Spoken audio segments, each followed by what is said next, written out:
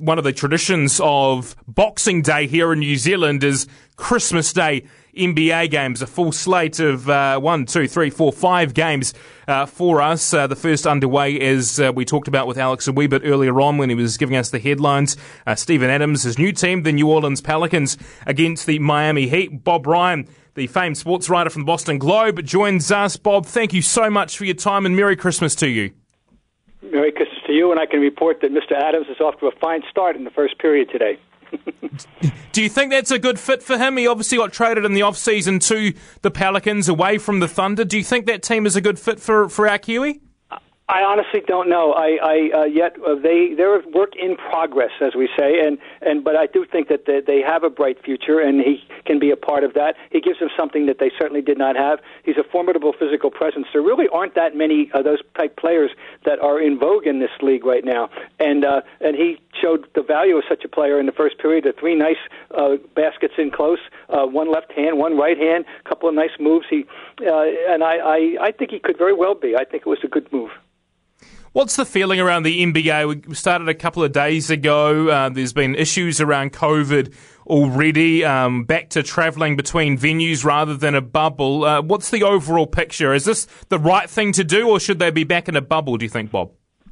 Well, I think a bubble was not going to work with them. They were willing to, those that did, remember, not everyone did it. A number of teams were left out. They weren't even allowed to participate. And the ones that did went through upwards of 3 months, and it was a lot of mental stress, and I don't think anyone wants to do that again. I don't think it's practical to have a league of over 30 teams with a bubble. The early returns are a little scary. We've already had a game postponed.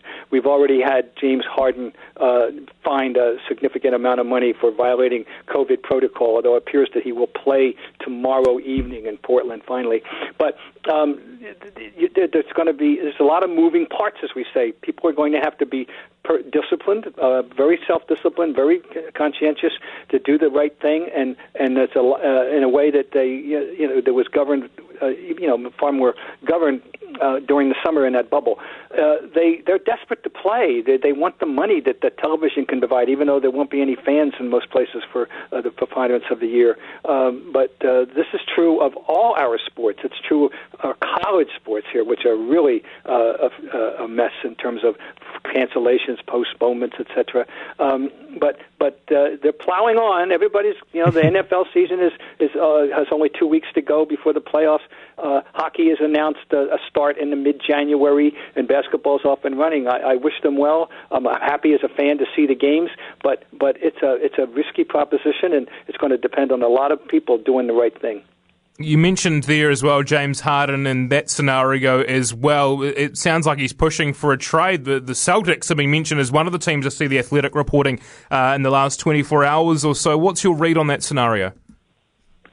I've seen the name thrown out. It disturbs me personally. I don't enjoy watching him play. I don't want to put up with him. I don't want to win with him. I don't want to break up it would be necessary to sacrifice 1 or 2 of our good young players to do so. I let somebody else handle him. I don't wish it myself. Now, as one person speaking, I'm speaking as a fan more than any kind of a alleged analyst there. He's a singular talent, but there is a question as to what his ultimate value is. The game is so mental that you need to have there's one ball and 5 people. People have to feel involved and important. And when you're playing with him so often, you're standing around watching him dribble upwards of 22 seconds on the 24 before he decides whether he's going to shoot it or how he's going to shoot it or whether he's going to condescend to pass it to you. I can think that would wear on teammates after a while. I'm not so sure that he's a player you really want to play with. I don't think people would enjoy playing with him. It's going to be interesting to see where he does indeed land, isn't it, Bob Ryan, with us out of the United States? The Christmas Day game's always a highlight. Has it still got the same feeling this year? I know the league started later, but the Christmas Day games are always that highlight. With COVID and everything else going on, does it still stand out as a highlight for you?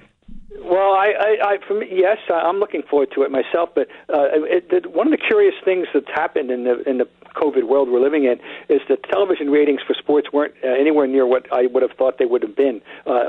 Baseball was not good. Football's been okay, yes, but football is a once a week event. And that's an advantage. So the baseball ones were pretty bad. The World Series ratings were dismal. And it's too early to tell, any trend in the NBA. But it did get a lot of discussion. It's a lot of interest, I think, and a lot of cities that people feel their teams are better. There was a tremendous amount of movement in the off season, Elliot, and to the point where we have a saying here. We used to kid in baseball: you can't tell the players without a scorecard. Well, now it's you can't tell the players without a roster in front of you, because you mentioned Stevens' movement. There were countless movements of free agency and trades in the off season, and it's really he's with that team. Oh wow, I forgot he's with them. We go through that a lot already, and we're going to be going through that a lot right into the February. Boston Celtics at 11 o'clock New Zealand time against the Brooklyn Nets. The Nets are a team we also take an interest in here in New Zealand. Sean Marks, New Zealander, is the GM of the Nets. Kyrie Irving, Kevin Durant. They look good in their first outing. That game against the Celtics promises to be one of the highlights today, Bob. Yes, it is. It's a nice situation time, 5 p.m. Eastern time, our time. They looked terrific in the first game. It was a war. Now, you don't want to overreact to anything positive or negative on opening night. There are 71 more games to go. But if they're going to play like that, the preponderance of the time, they're going to win upwards of 60 of those 72 games, frankly, if they're going to play like that. Durant looked as if nothing had happened. He just looked. You just wound the clock back to the spring of 2019, and he looked the same. And Irving looked very good. Sean Marks has done a nice job of accumulating some good young talent too, such as Karis LeVert and Spencer Dinwiddie. They're going to be good. Now, one of the interesting things about them, as you know, is that they have I'm going to borrow a phrase from our British friends, a debutante coach in Steve Nash, and he is a Hall of Fame player, a 2-time most valuable player.